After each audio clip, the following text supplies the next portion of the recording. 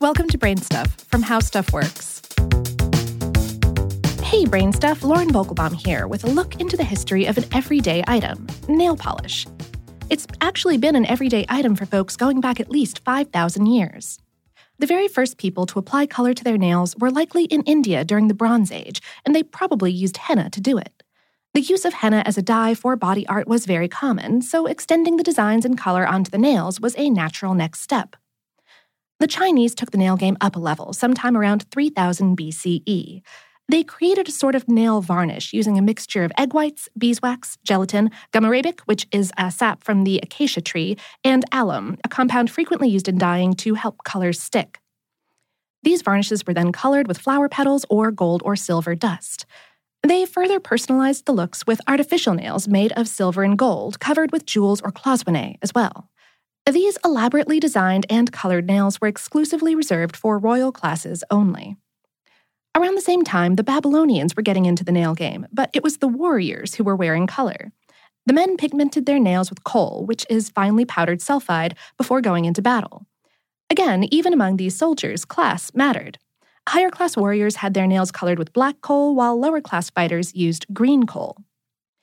Henna has also been found painted on Egyptian mummies, including their nails. Nail color signified class in Egypt, too.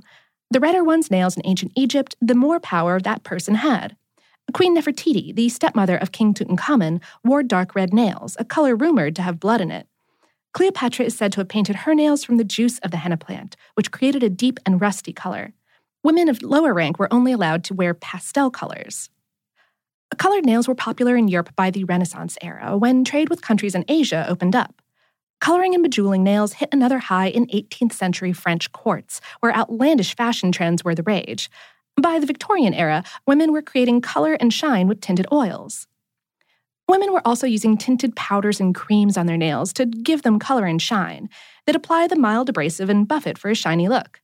But it took time to apply the powder cream polish and buff each nail. In 1916, Cutex changed that when it introduced its first clear nail lacquer. Painting a layer of shine on fingernails became much easier than all that buffing. It wasn't until the early 20th century that polish as we know it came into existence, though, and we have the automobile industry to thank. In the 1920s, automotive paint was invented, and not long after, French manicurist Michel Menard adapted the formula to create opaque nail polish. Her employer, Charles Revson, knew a good thing when he saw it, so he and his brother Joseph launched a new company, Revlon, with the first colored nail enamel appearing in 1932. Manicures were far from being the exclusive territory of the upper classes at this point. A bottle of Cutex nail polish cost 35 cents in 1934, an affordable luxury in a time of tight purse strings. When America entered World War II and women joined the workforce in huge numbers, manicures changed accordingly.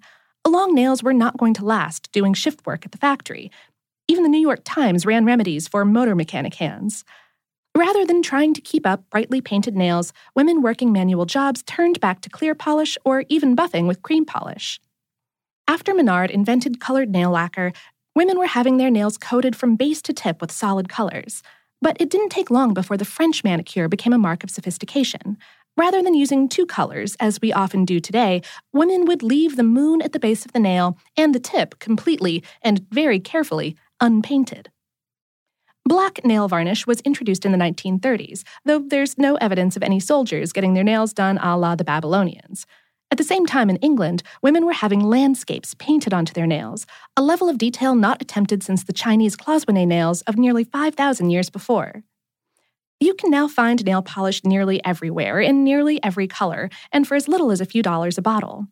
But the echoes of the upper-class Chinese, Babylonian, Egyptian, and French still linger, in products like Azoteur's black diamond polish. It contains 267 carats of black diamonds and costs a cool $250,000 a bottle.